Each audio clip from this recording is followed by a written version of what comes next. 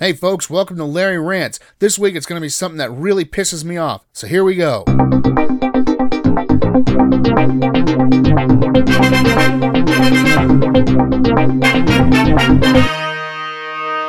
Alright, damn it, I'm fed up with all the bullshit coming out of the mouths of all levels of government.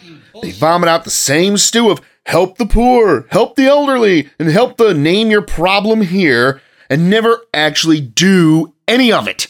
Let's just call them what they are, greedy fucking liars that don't give two shits about the hardworking people of this fucking once great nation. Everyone deserves a blank. Everyone needs to look to we the government for help. Well, when the people do look to the government for help, they draw the curtains and say, "Don't stare, folks, nothing to see here." This country used to be the greatest in the world. Then the corruption really came on strong with their lies and their dumbing down of the youth and the ignoring of all the illegals coming in and pumping out welfare check machines that destroy the education and healthcare of this country even more. The welfare state's been broken for, more years than I care to think about, but I'm looking at about 3 decades. People, pull your head out of Hollywood's ass and start thinking for your fucking selves.